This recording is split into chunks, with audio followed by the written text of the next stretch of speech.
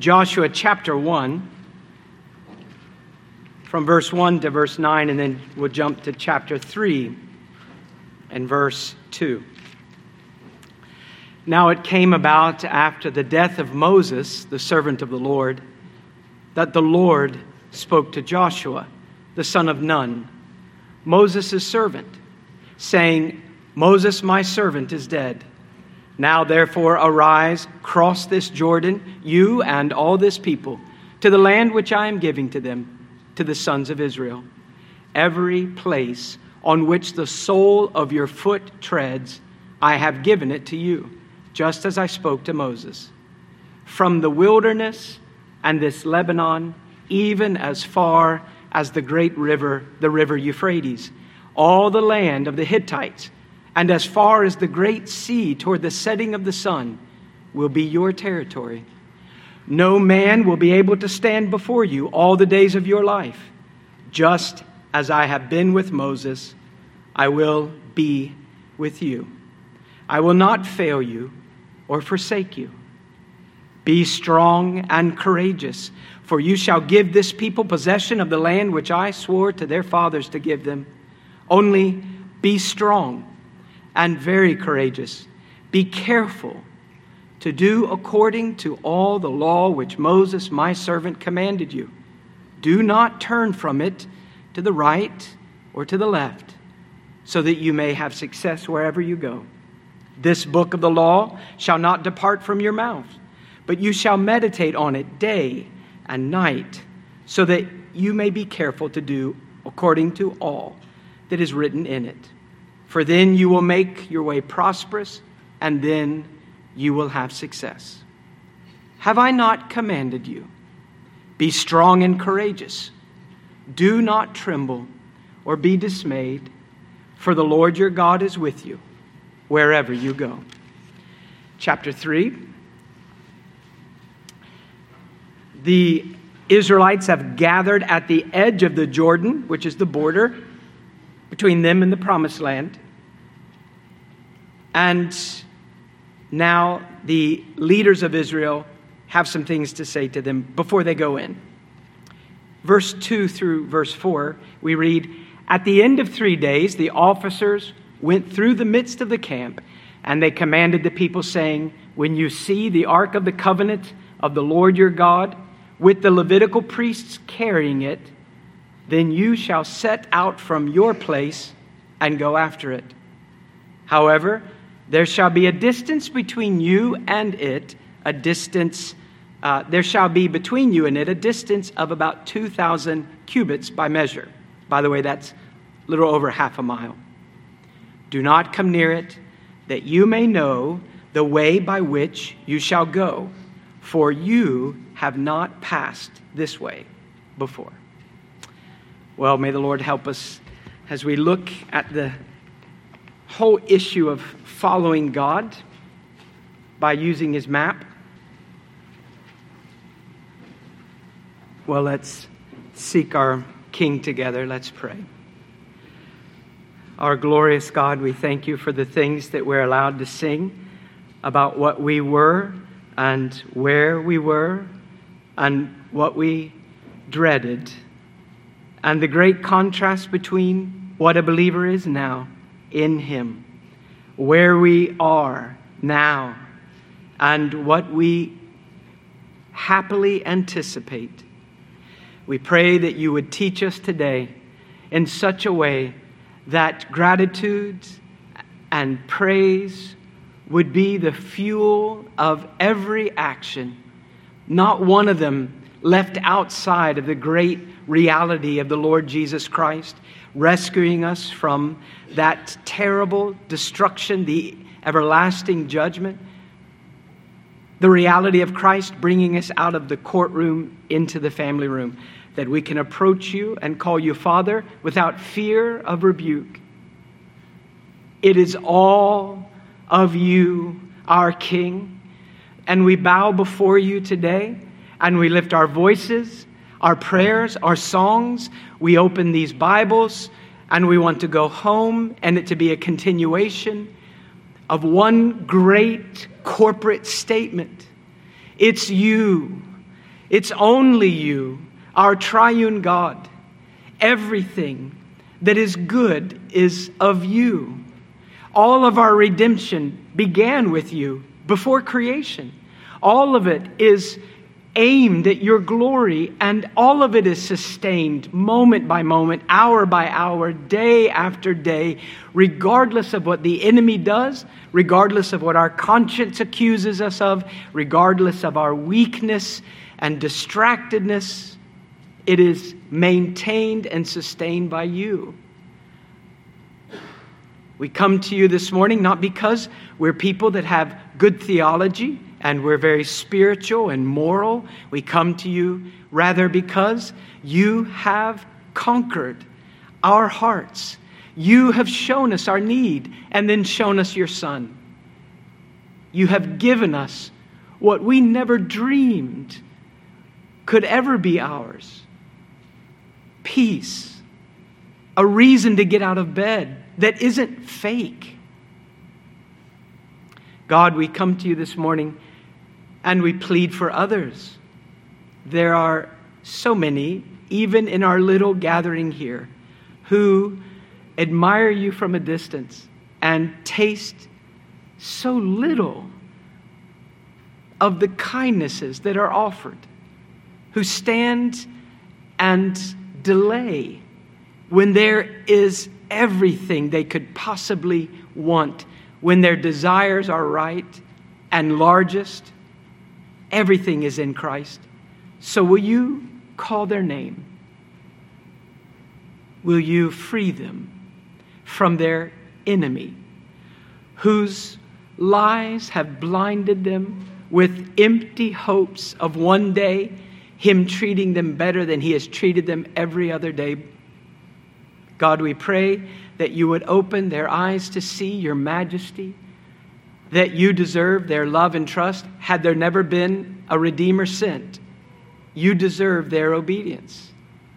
But when we see Christ and we view you through the work of your Son, God, what motive do we lack for running to you as quickly as we can? We pray for those across this tiny world that in their confusion of one sort or another have held you at arm's length. God, in mercy, send them truth and give them eyes to see the sunrise from on high. We pray that this would be done so that your will, your expressed will, would be the delight of your people, that it would be done here as it is in heaven. God, spread this kingdom and this extraordinary fame of Christ, and use today everywhere for that purpose. We ask it in Christ's name. Amen. Well, we've been looking at the life of a Christian, a follower of Christ, or a disciple of Christ. And so, just to remind you, every Christian who has ever been, or is, or will be, must essentially also be a follower of a person. And this person has not been on earth for 2,000 years. He is alive, ruling in heaven, but he has called you to follow him by faith with a book in your hand.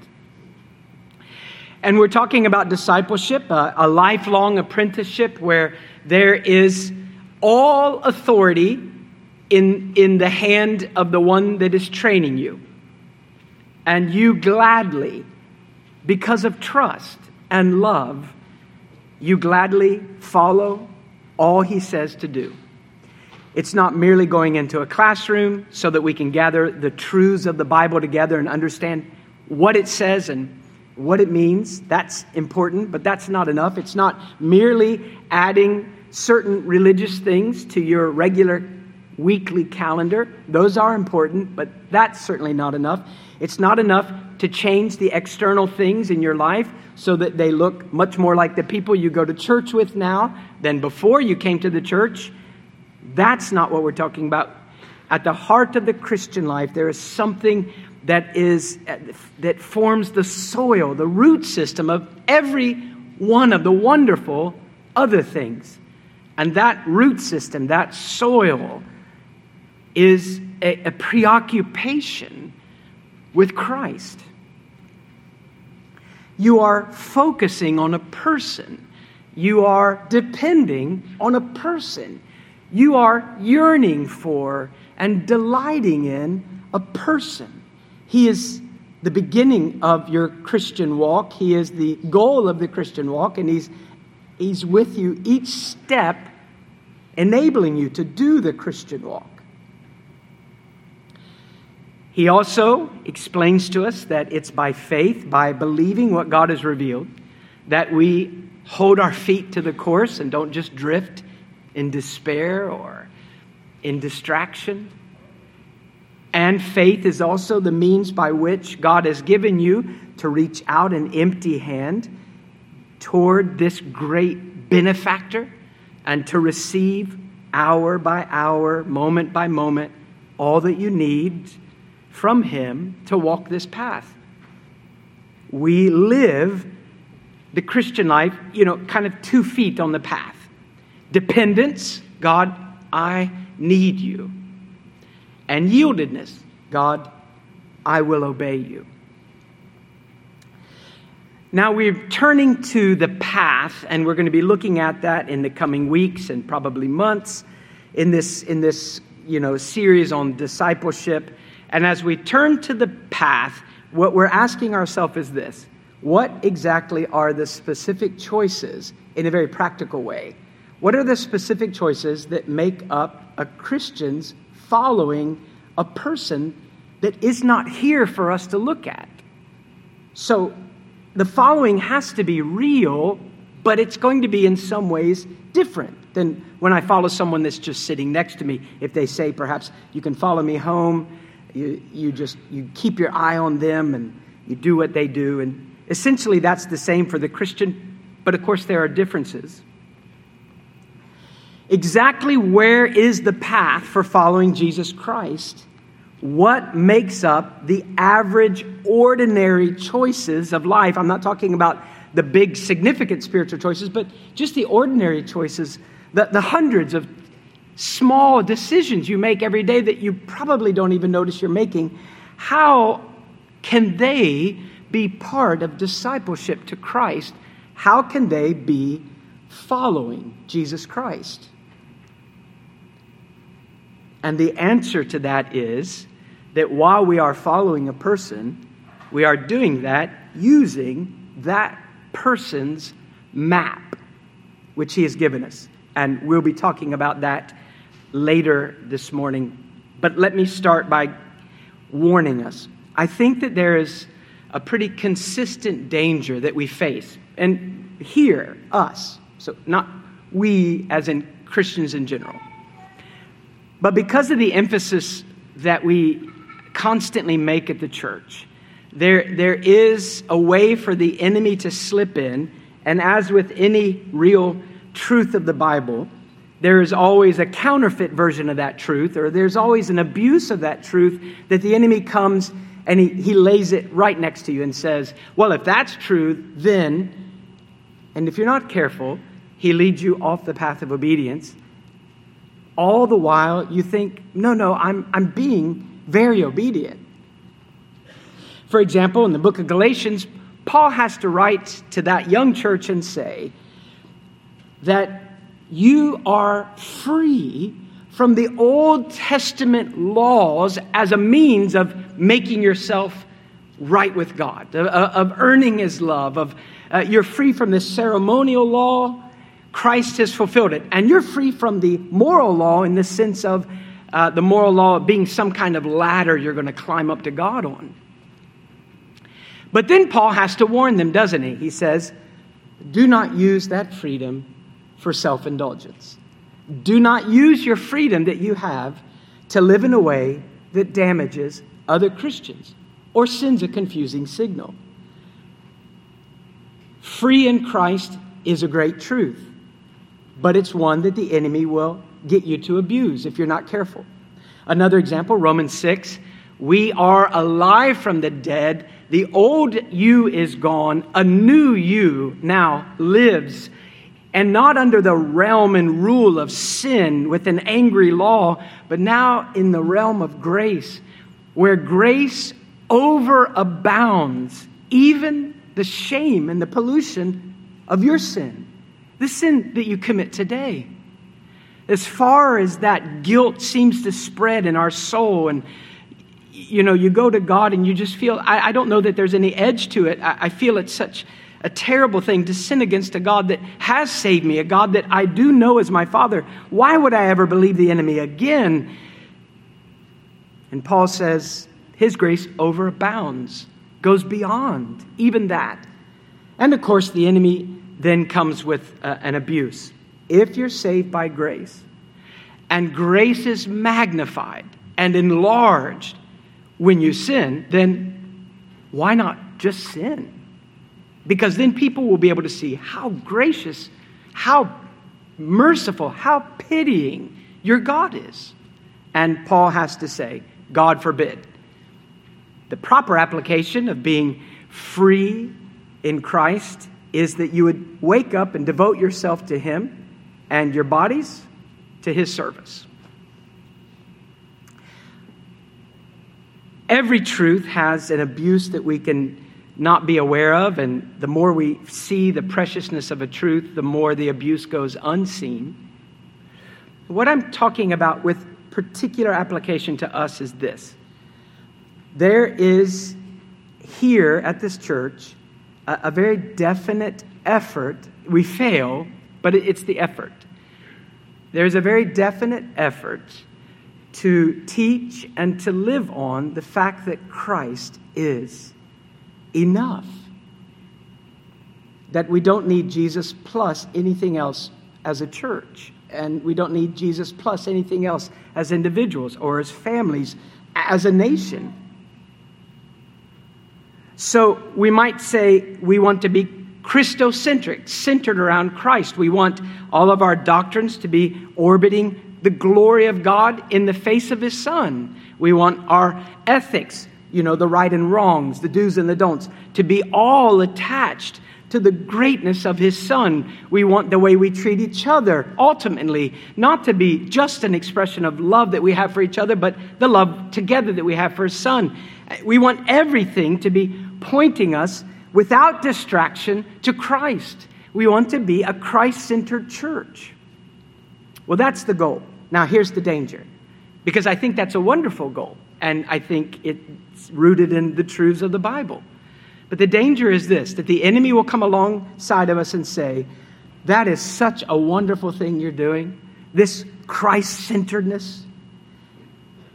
And now, as you talk about Christ-centeredness, and you hammer out how Christ-centeredness, it touches every aspect of the Christian life, as you get all the concepts of Christ-centeredness gathered together and kind of lined up in a way that makes sense, as you appreciate Christ-centered church and Christ-centered family or Christ-centered individual life, you've done a great job. You have arrived, and that was the end of the journey. So the problem, of course, is not with being a people that focus on Christ. The problem is that we are so tempted to think that if my heart is warm toward Him and my desire is to please Him, then whatever comes next is acceptable to God. If nothing comes next, that's okay. God knows I love Him. If a life that doesn't match the Scripture comes next, well, it's not best, but that's kind of okay too, because God knows I'm imperfect, but I love Him. I'm Christ-centered. I feel that danger constantly of genuinely appreciating what the Scripture says about our Lord, of finding Him to be the most interesting thing about Christianity. If you take Christ away from Christianity, I would not show up at church next week. The phrase that we talked about from Romans, now to Him. It is the phrase that's written over the Christian walk. It's the door we walk out of every morning when we wake up and we put our feet on the floor. Now, what are you going to do today? I'm going to live to Him. But then if I'm not careful, if you're not careful, what follows is not necessarily a life that He wants. But it's so hard to see because you're wanting Him to be pleased with it. And you're wanting it to be a life that He would be pleased with, that He would want. And the now to Him is a great phrase. But is it really a life that is Godward? Is it really a life that is following Jesus Christ? A simple question, a simple test to give ourselves. You can give it to yourself. I have to give it to myself. What are the concrete changes that you have made in 2023 as we have looked at Christ and at the theme of following Christ, of watching Him, imitating Him? Any concrete changes in your life? Small ones? I know that we don't always notice them, but are there any at all that you can say, these things have been changed in the way that our marriage is, and these things have been changed in what we do at the house, and these things have been changed in how I act at work and church? What is different about you because you have been looking at Christ?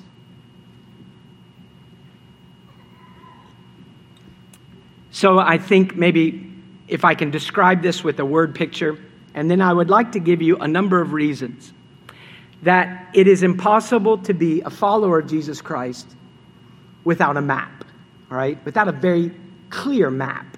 In fact, without the exact map that He had.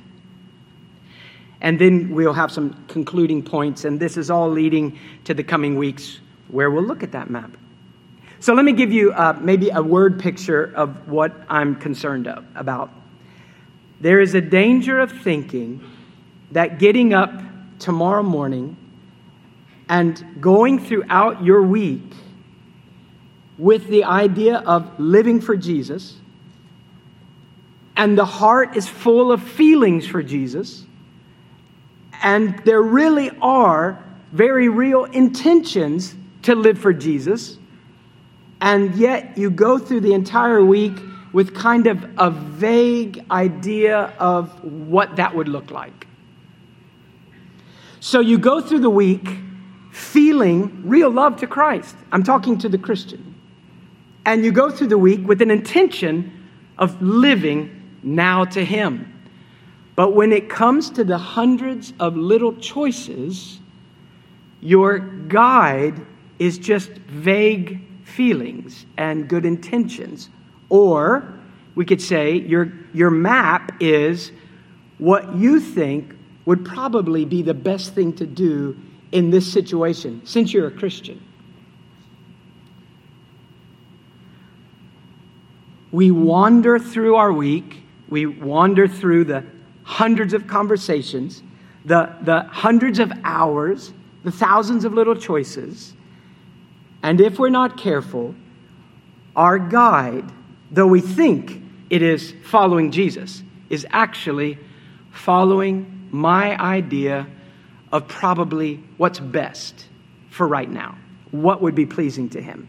Now, that is so common that it's really hard to see, isn't it? I mean, that is the Christianity we probably have grown up with. All around us, people that maybe go to church and read their Bible, and many of them are genuine believers, and they go to work and they try to do their best to do what would please the Lord that week. I want to be a good Christian person. But their guide is this vague sentimentalism or tradition. Well, that's what other people do who say they're Christians, or what you think is best in the present moment. So I'm not describing a problem of a lost person who leaves the church building and cannot wait to finish the religion for the week. And the rest of the week, they do what they want to do because they're the biggest person they've ever met. I'm talking about the Christian who really does have good intentions and warm, grateful feelings, but not the right map. It is not discipleship. I think we could say it is a most dangerous form of religious deception. Let me give you a number of kind of arguments to drive that point home, and then we're going to look at how Christ is the cure to that. How does following Christ cure that problem? Well, one argument is that when we follow Jesus Christ, we are following the Lord, or the owner and ruler of all things. And though he is in heaven, still the question could come to us today, why do you call me Lord, Lord, and don't do what I say? Now, I think no Christian would want to hear that, and ultimately no Christian would. But it has to be clear to us, in being discipled by Jesus Christ, he is training you in very practical ways, on-the-job training. He is training you, what is it that God wants you to do? What is it that God commands you not to do? And obedience is doing what God commands in his word, and disobedience is failing to do what God commands in his word. Now, there's a red flag that jumps up for believers, and we say, wait, I thought that we are to be focused on a person. We'll talk about that in a minute. And I thought that love was the path for the Christian. Love is the path for the Christian. Love to God, love to men. Paul explains it. The law, all the moral law, so we're not talking about the ceremonies which have been fulfilled and set aside, but the moral law, the fundamental right things and the fundamentally wrong things, which are rooted in the character of God and don't change because of the cross. Summed up in the Ten Commandments, but explained in specifics other than that. What God hates and what God loves, this expression in our Bible, it is fulfilled when you love. So when you love God with all your heart and mind and soul and strength, to not perfectly, but really, then you will find yourself fulfilling, obeying, keeping those commands which are Godward commands, the first half of the Ten Commandments. And when you really love the people that come across your path this week, you are fulfilling the laws of God, the commands of God, with regard to how you ought to treat other people. Love is the fulfillment. And if we forget that, then we can come to God's rules and we can make it all about us. I want to be a better person. I want to have a better marriage. I want my children to be the right kind of children. We want our church to be the right kind of church. And it has really nothing to do with really following Christ. It would be an abuse of the law. So love is the fulfillment. And another thing we think of when we think of obeying God's law and the importance of the externals and the internals is, well, love is fulfilling the law, yes. But how do we know what love looks like? I mean, there's so many circumstances that you'll face this week. How do you know how loving God looks in that circumstance? And the answer is that he has given that to you in his commands. And how do we know what loving our kids looks like? Or our neighbor, coworkers, church attenders? Well, he has given that in the principles and the commands all through the Bible. When we think about how God thinks of things, we know that God treasures a heart that is obedient. And so motivation is important. I mean, over and over, Christ comes to the Pharisees who appear on the outside to be keeping all the rules, and he says to them, but none of it is worth anything. It's all nothing before God's face, because your heart is not in it. Your mouth is close to God. Oh, I say so many things about my love to God. Your heart is far from God. You're going through the motions. You're doing what the Bible says to do externally in worship. But your heart is in love with idols. And over from Genesis to Revelation, there is no lack of example of the fact that for God, the condition of the soul, of the heart, in any activity is primary. But it is not all there is to obedience.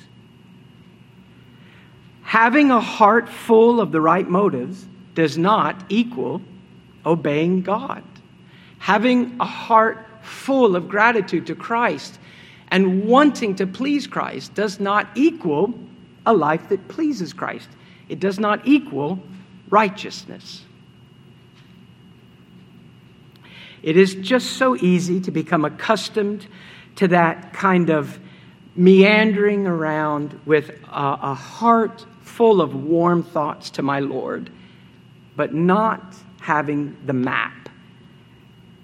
And so I'm not on the path of obedience, even though I think I am.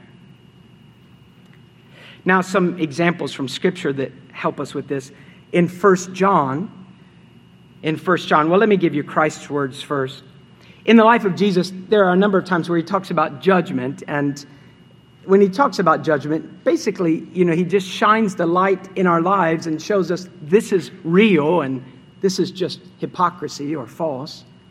So in Matthew 7, Christ says, I will declare to them, those who do not follow him, I will declare to them, I never knew you. Depart from me. And then he describes them. What are their names? Depart from me, Pharisees. Depart from me, hypocrites. Depart from me, Jews. Depart from me, whatever. Depart from me, you who practice lawlessness. You who practice a life that while it may be very religious, there is no authority in your life higher than what you think would be the right thing to do at this present moment. And it's not just the outward things. In Matthew 23, again, he talks about the judgment to come, and he says, you too, and he's talking to the Pharisees, you outwardly appear righteous to men. So the outside looks really good. But inwardly, you are full of hypocrisy and lawlessness. Inside the heart, while you're doing all these religious activities and being very precise, inside the heart, there is not anything higher in your mind. There is no authority higher in your heart than what you want to do and what you think's right. And so they're in trouble. Paul and John talk about this as well. In 1 John 3, he says, everyone who practices sin practices lawlessness. Sin is lawlessness. So sin is not just not having the right attitudes and motives and yearnings and goals. Sin could be having all of that, but actually never doing anything, never living as a person with an authority above what we think would please God. In Titus chapter 2, Paul explains that one of the great reasons Christ came to rescue us was to rescue us from this self-directed, self-ruled, self-determining rebellion against a king. Titus 2, verse 14, Christ who gave himself for us to redeem us from every lawless deed, every deed done as if there isn't an authority higher than what I think is right, higher than what I would think would be best. He's come to redeem us from every lawless deed, to purify for himself a people for his own possession. And then he says, zealous for good works. Righteous living, or following the righteous one, Jesus Christ, has to include that devotion of the soul to your Savior. My thoughts, my desires, my choices, those are devoted toward him. But it must express itself in just simple, everyday obedience, or walking by the map that he gives us. So whether it's a life of ignoring God's commands outwardly, or of doing the outward things but ignoring how God's commands touch the inward things, the lawless life is a doomed life. It's not the life of a disciple. Let me give you another argument that I hope will help us. In Ephesians 2, if you have your Bible, turn there. Ephesians 2, it is, of course, that wonderful passage that says that we're saved by grace, not of works, through faith, and even that's a gift. So obviously, when we're reading Ephesians 2, I hope that we are free from the suspicion of saying, well, God loved you and got you started on the path, but now it's up to you to do all the rules so you can be a good person and reach the end. And keeping God's law keeps his love for you. Rule keeping, your rule keeping, doesn't rescue you. His rule keeping rescues you. And you receive that through faith. Verse 8, Ephesians 2. For by grace you have been saved through faith, and that not of yourselves. It is the gift of God, not as a result of works, that no man or that no one may boast. For we are his workmanship. God's crafted you, Christian, created in Christ Jesus, a new you in a sense, recreated in Christ Jesus for good works, which God prepared beforehand so that we would walk in them. Well, that's a wonderful statement. Everyone that is calling upon God from a heart that is genuine, God, I am yours, and you are mine, has been saved by an undeserved and very active love of God, seen in the work of Christ. And you've been newly created for the purpose of good works, of obedience. And those works were actually laid out before you like a path before you were born. In Titus 2, remember Paul says that Christ gave himself to redeem us from lawless works, to purchase a people for himself who were zealous for good works. In Ephesians 2, he says, these good works are your purpose, and God has prepared them beforehand. In Hebrews, there's even more. Chapter 13, let me read you verse 21. He prays that God would equip the Christians in every good deed or every good thing to do his will, that God would work in them that which is pleasing in his sight through Jesus Christ, to whom be glory forever and ever. All of those sound wonderful. Created for good works. Rescued from the life where I was addicted to the wrong things, and now presently supplied in the superior new covenant with everything I need for God to be glorified by me living differently. Now, at the end of all those, there is still this question. Which good works? What good works? If you didn't own a Bible, how would you answer that? Would you say, well, I don't know. I think that God would want this, and you plan your life accordingly? I think God would not like these things. And how miserable it would be to really love your God, to be adopted into his family, and to finally want to live for someone other than yourself, and there would be no path, no map. And the whole of your life from that point forward is just you wandering about thinking, I hope this is what he wanted. It was pretty costly. I hope this is what he wants. I've been doing it for 20 years. It's such a kindness of the Lord that he also gives us the map as well as calling us to follow. 2 Timothy, when Paul says to Timothy, he talks about these good works, and he talks about where you find them explained. In 2 Timothy 3, Paul is really hammering home to the young pastor that he has got to study and handle the Word of God really carefully. for himself and for the people that are being taught by him. And then he says this. He says, this word of God, in this book, you will find all you need to be adequately equipped for every good work. Created for good works, supplied daily by Christ in the new covenant for good works, rescued for good works. The Scripture explains the good works. It's the map. The Christian life of discipleship is not only a life that is enamored with the person of God. It is a life that in very practical ways delights to do what I was saved to do.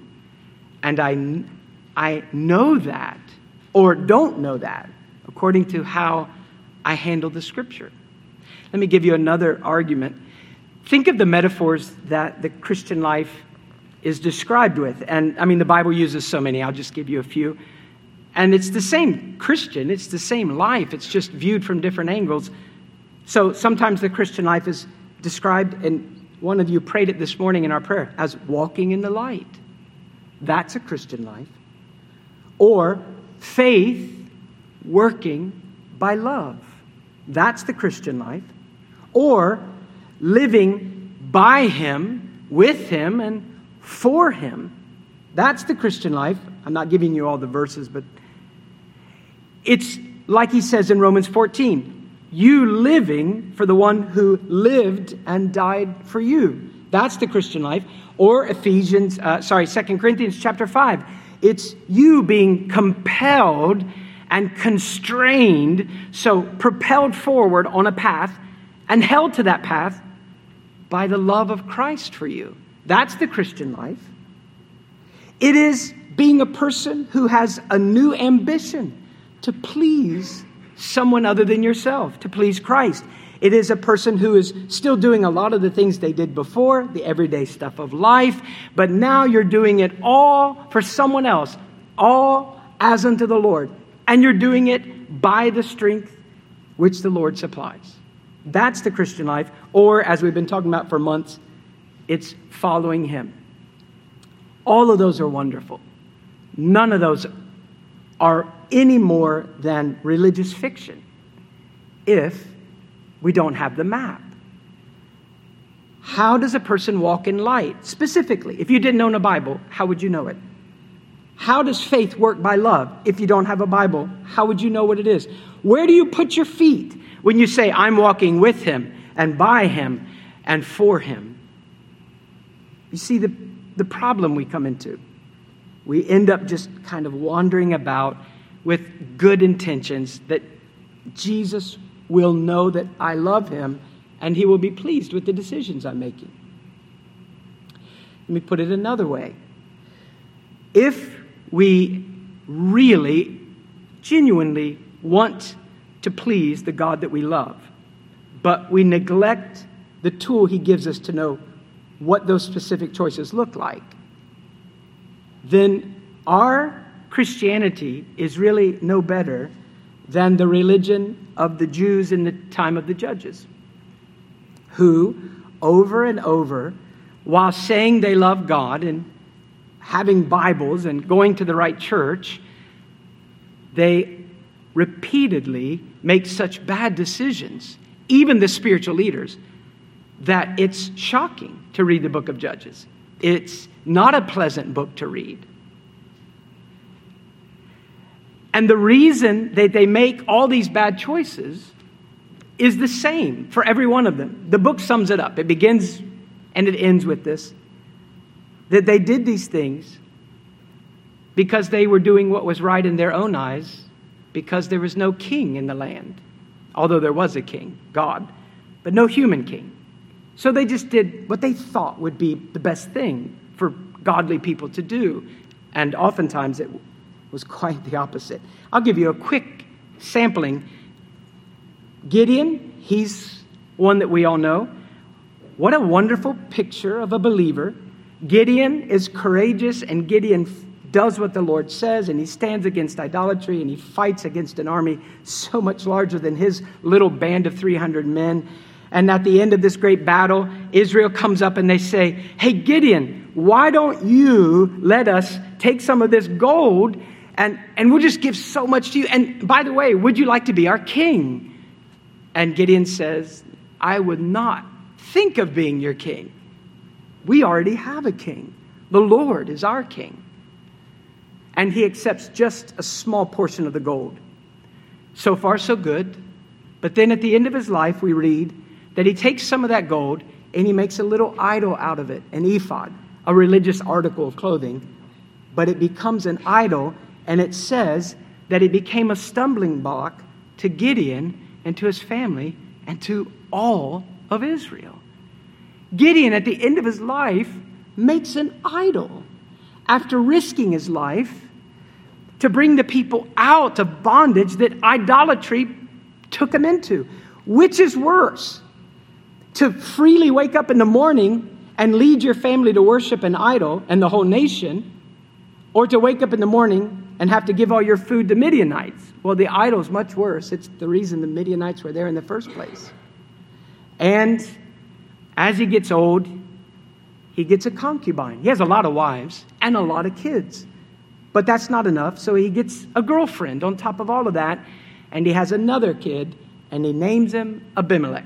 And Abimelech was a real rotter, all right? He was as bad as they come. Murdered off all of his siblings so he could be king. Do you know what Abimelech means? Abi-melech in the Hebrew. My father, the king. Be our king, Gideon. No, I would never be king. God is our king. Years later, with his girlfriend, he has a baby, and he names it. Name him, my dad's the king. How can Gideon be okay with those choices? Idolatry and then immorality, and then say, my dad's the king is my son's name? Because Gideon was doing what was right in his own eyes. One that's so obvious is Samson. He's bad from the beginning, it seems. His parents are told exactly how to raise him. They do what the Lord says, and to their utter, horror, their astonishment, their grief, when he becomes a young man, he looks around and he sees a beautiful Philistine girl. This is not Delilah.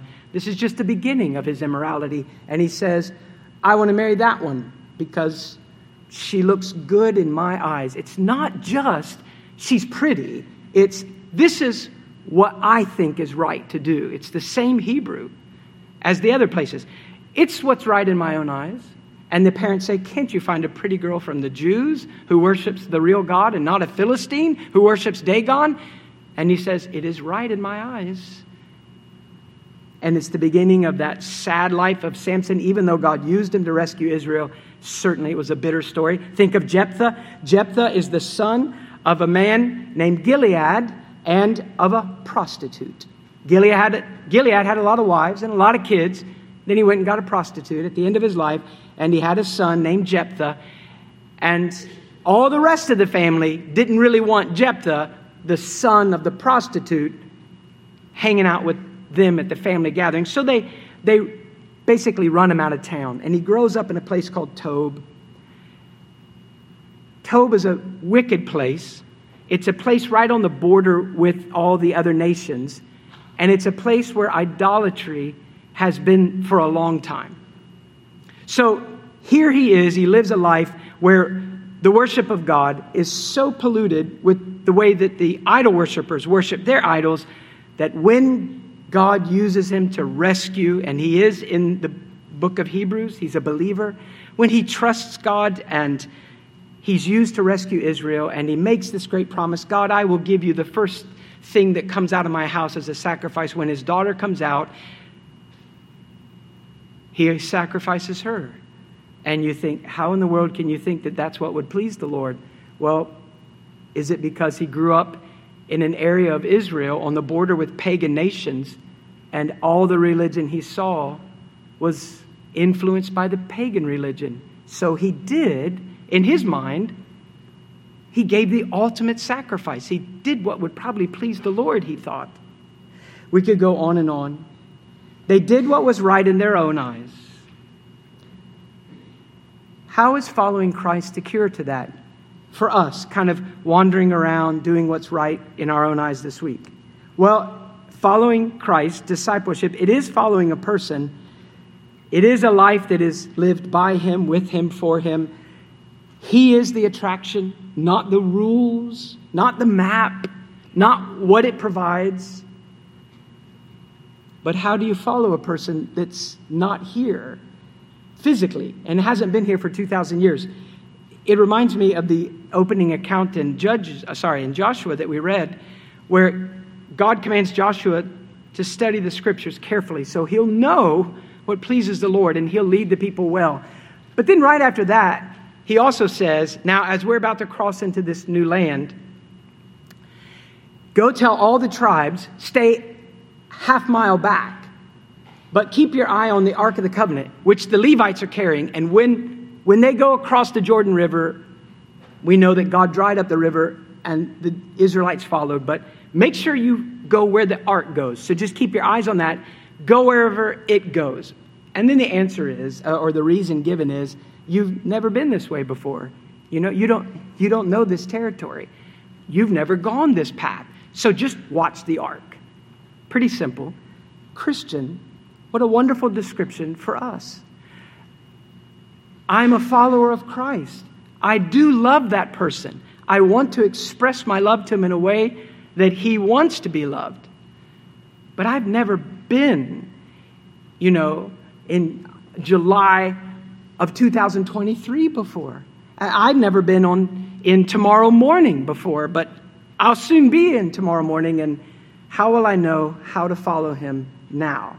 And the answer is, you keep your eyes on that ark. Well, on Christ, yes. How do I see Christ? He gives you a map. What is the map?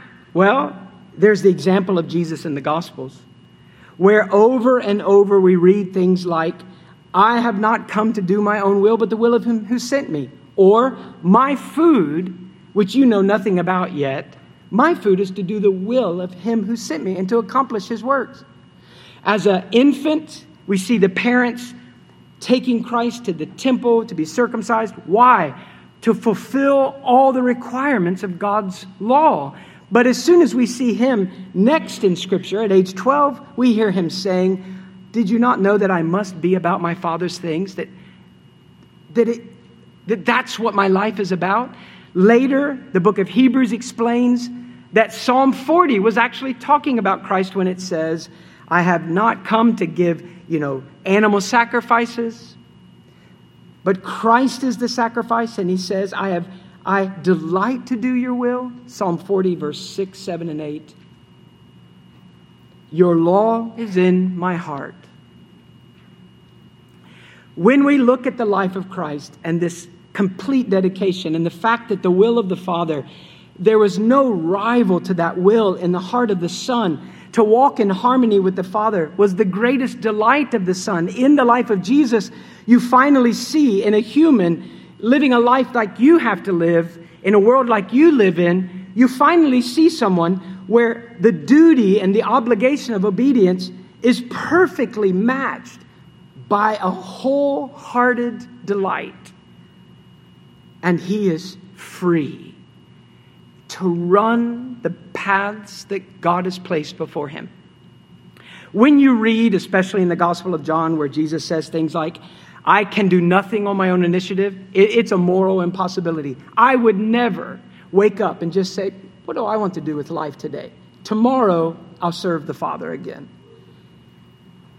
When you read those passages, do you only think of the cross and of doing miracles and which city I'm supposed to preach in tomorrow? 33 years he lived on our earth. 30 years he is hidden away, so to speak, as a private person. 3 years public ministry. I think that every description of Jesus, when he says, I have not come to do my will, but the will of the Father. My food is to do the will of the Father. I must be about the Father's will. I have come to do your will. It's written of me in the book. I delight to do your will.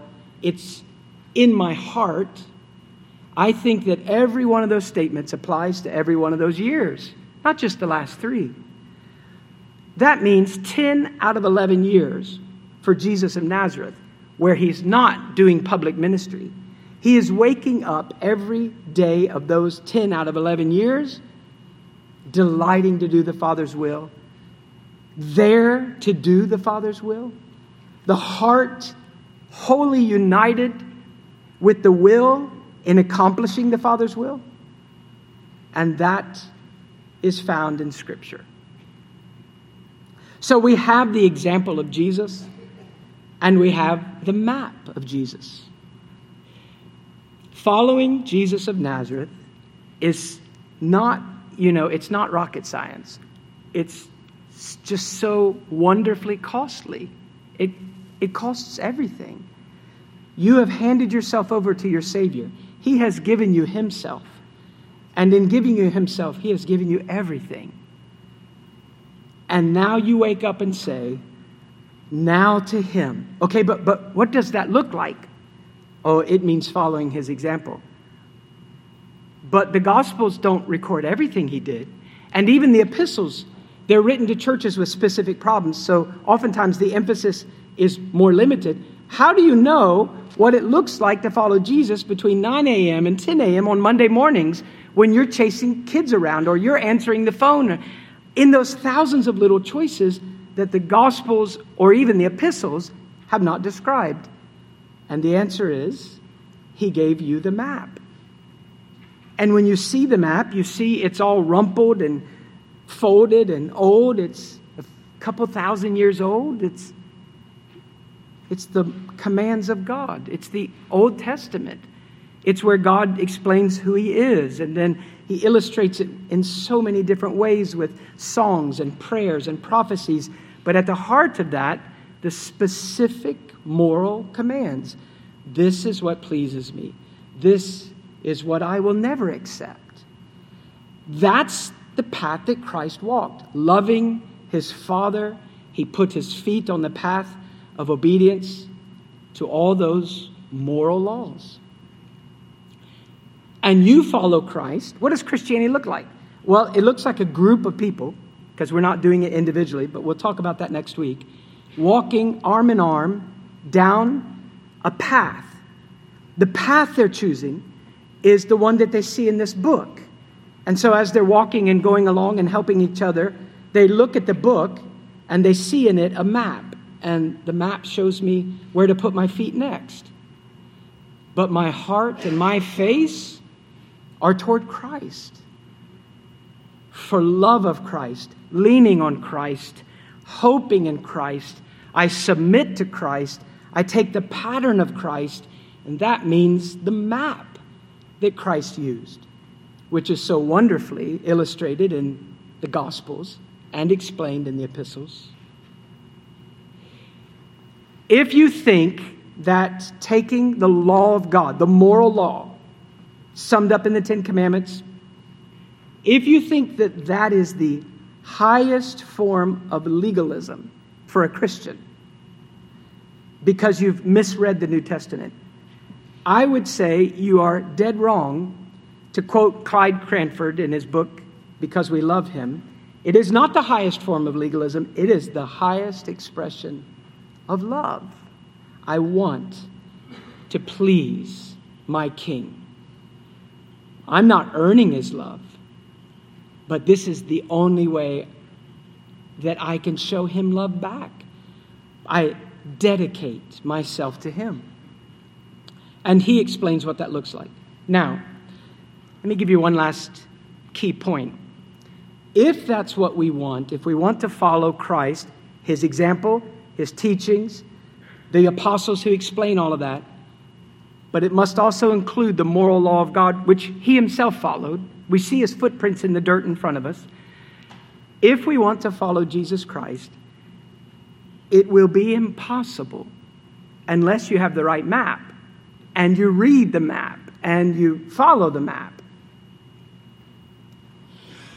Without the map of God's commands, with all that else that I've mentioned around them, then I think the only other options we have three other options that are very popular. I've mentioned them many times already this morning.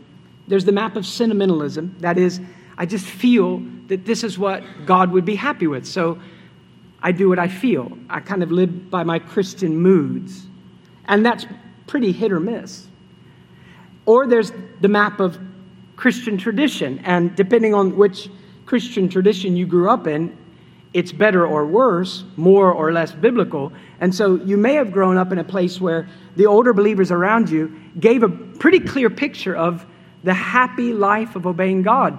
But that's not the map. That's helpful. But it's hit or miss. Or you can be superstitious. And what I mean by that is that you can be very spiritual. You're a spiritual person. And spiritual realities are always in the back of your mind, whatever decision you make. But it is not a spirituality guided by the Word of God. And so it just kind of becomes this wandering and talking religious.